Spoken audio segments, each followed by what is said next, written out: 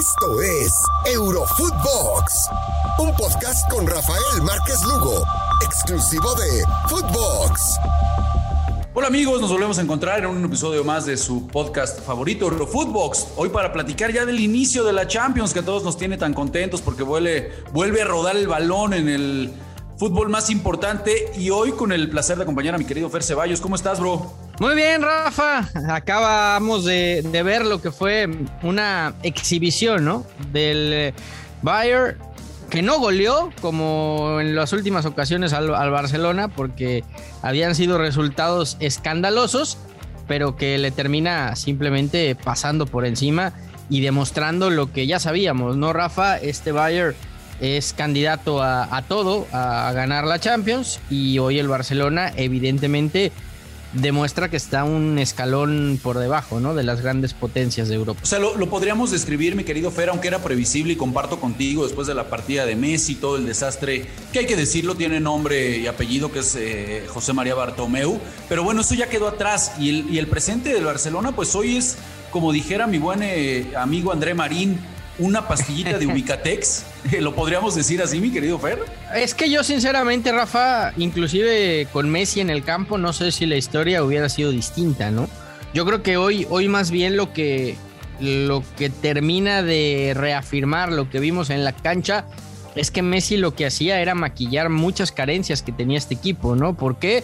Porque teniendo al mejor del mundo, pues de repente en una jugada individual, en un tiro de media o larga distancia, en un balón parado, en una genialidad, te hacía más competitivo al Barcelona, pero está claro que hoy sin Messi y en un equipo que está en clara reconstrucción, al Barça le va a costar un mundo, ¿no? Ahora, Fer, yo te preguntaría, porque me parece que nos vamos nada más por el tema Messi, ya no cuentan con Messi, entonces todo se permite. Yo creo que también hay que ir un poquito con Koeman, ¿no?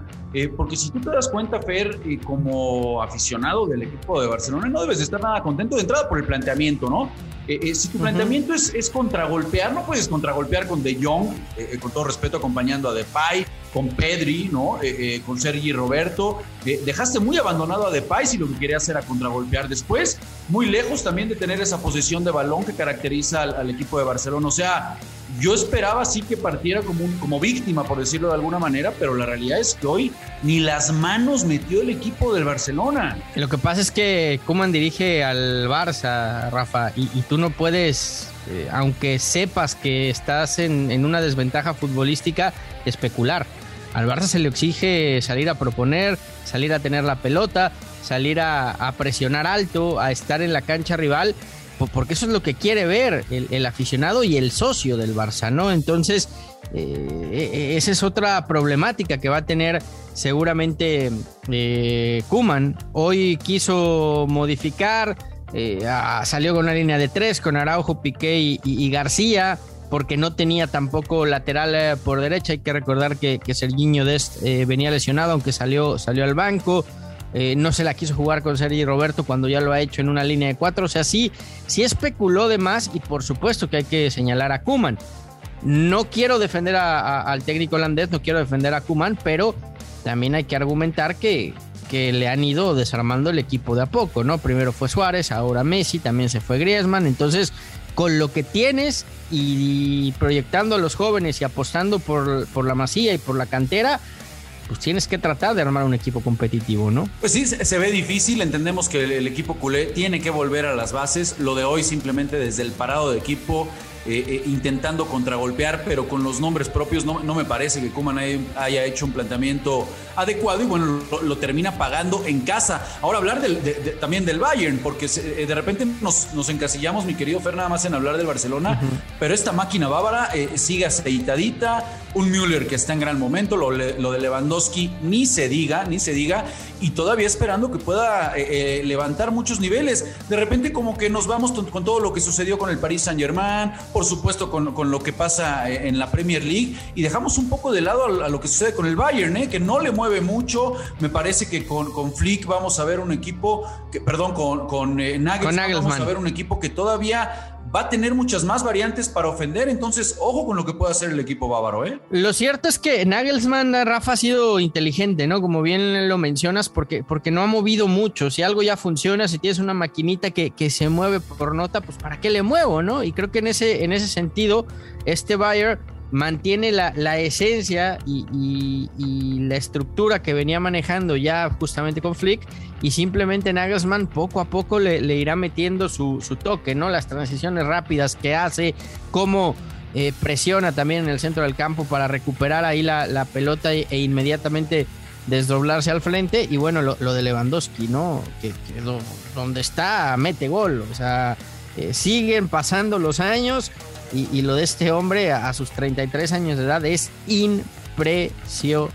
Sí, totalmente de acuerdo. Lo del polaco no tiene nombre, y bueno, hay que estar muy pendiente, por supuesto, de lo del Bayern. ¿Qué nos podremos quedar ya para cerrar con este partido y ir a todo lo que nos queda todavía, mi querido Fer? ¿Con qué nos podremos quedar realmente de este Barça? ¿Con que los jóvenes que entraron medianamente te pudieron dejar buenas sensaciones para un futuro? Algunos de ellos, ¿no? El caso de Pedri, que ya lo viene haciendo.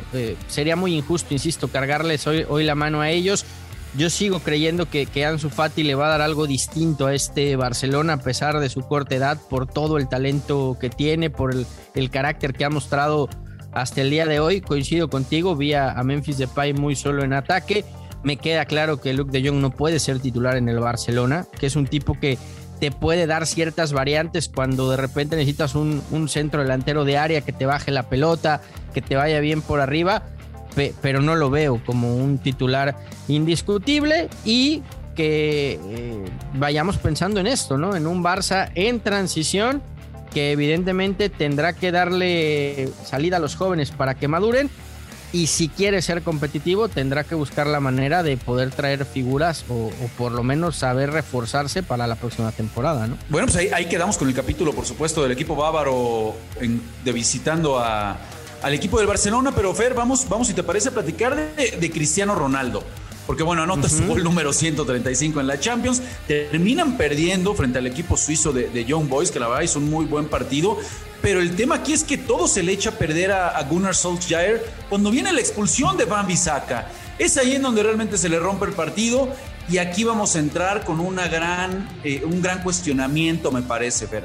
¿Es realmente Gunnar Solskjaer el técnico indicado para dirigir al Manchester United? ¿Ya lo quieres echar tan rápido? Es que el día de hoy, Fer, podemos ver el partido y ha sido una crítica constante, ¿no? Ese error al no poder corregir. Fíjate, si algo nos ha dejado esta pandemia, a través de la pandemia, es que el técnico, hoy en día más que nunca, mi querido Fer, tiene la posibilidad, mediante esos 5 movimientos que ha avalado la FIFA, el poder impactar el juego de cierta manera. Antes eran solo 3 y no te permitía esa flexibilidad. Hoy el técnico tiene mayor relevancia sobre lo que sucede en el terreno de juego. Y si nos vamos a quedar nada más con que pierde un hombre por la tontería de Van Bissaka, que entiendo que es una tontería lo del lateral por derecha, que termina regalándose en un partido que tenía controlado el conjunto del Man U, bueno, pues después Solskjaer, más allá de tener 10 hombres y con toda esa gran plantilla que seguimos destacando, pues termina por hacer nada. No pateó, no se acercó al arco una sola vez en los segundos 45 minutos, amigo. Lo que tiene es evidentemente a un tipo que cuando le lleves la pelota al área te va a marcar diferencia, ¿no? Y lo vimos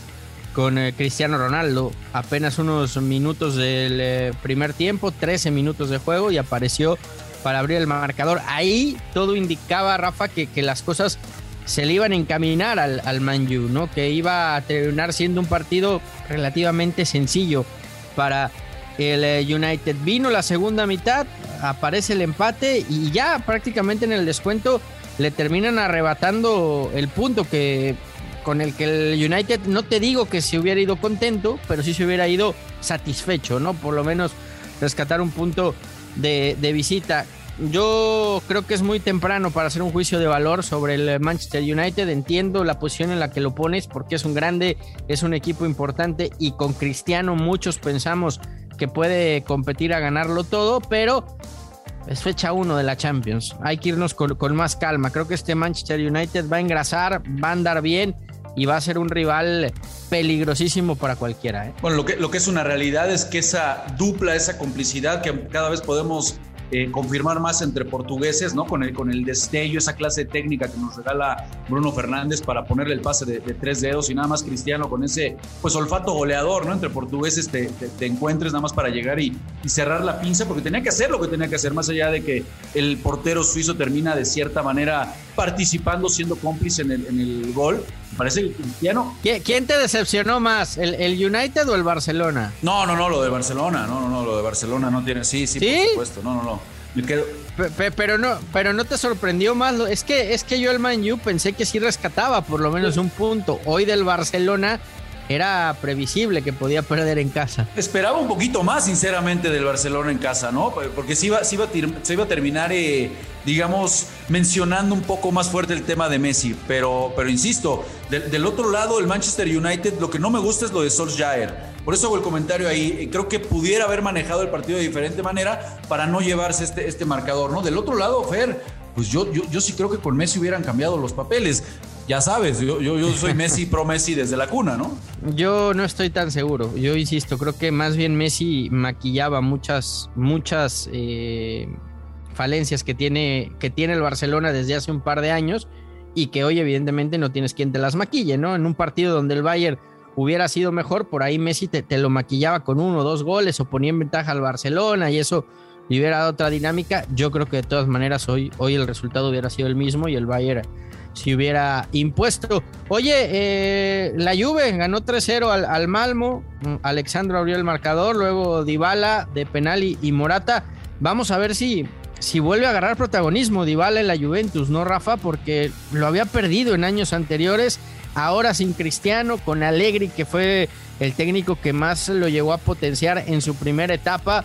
Veremos si es que Dybala vuelve a ser ese jugador por el que tantas expectativas se han tenido en Turín, ¿no? Totalmente de acuerdo. Vamos a ver qué pesa específico, ¿no? No ha arrancado bien el equipo de la Juve, el equipo italiano en el calcio, pero bueno, siempre va a ser una incógnita, ¿no? La gran deuda fue cuando llevaron a Cristiano, no terminó por pasar nada con este equipo italiano, y bueno, vamos a ver ahora que perdió, después de muchos años, ¿no? Un dominio en el calcio, lo termina perdiendo con el Inter. Y ya que entraste en ese tema, mi querido Fer, si te parece, antes de despedirnos, porque se nos acorta el tiempo, vamos repasando los resultados, ¿no? Mucha gente habla de que en este torneo el rival a vencer es el Paris Saint-Germain.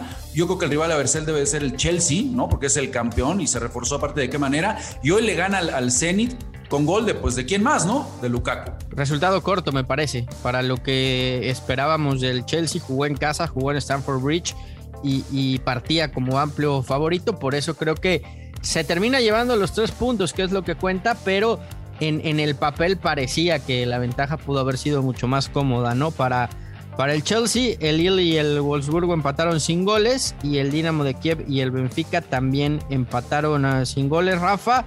Y en el otro partido, pues Sevilla y Salzburgo empataron. Plagado de penales, ¿no?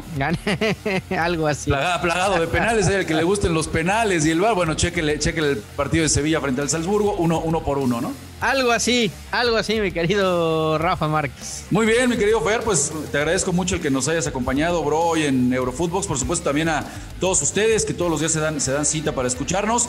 Mañana nos volvemos a escuchar, nos volvemos a ver en un nuevo episodio de Eurofootbox, por supuesto, pues con esta fecha 2 de lo que suceda en la primera fecha, ¿no? Más bien los partidos que falta por jugarse esta fecha inaugural de la Champions League. Un gusto, Rafa, como siempre, un fuerte abrazo. Fuerte abrazo, mi querido Fer, y gracias a todos ustedes. Nos vemos mañana. Escúchenos en Spotify y en nuestras redes personales. Fuerte abrazo. Esto fue Eurofootbox con Rafael Márquez Lugo, un podcast exclusivo de Footbox.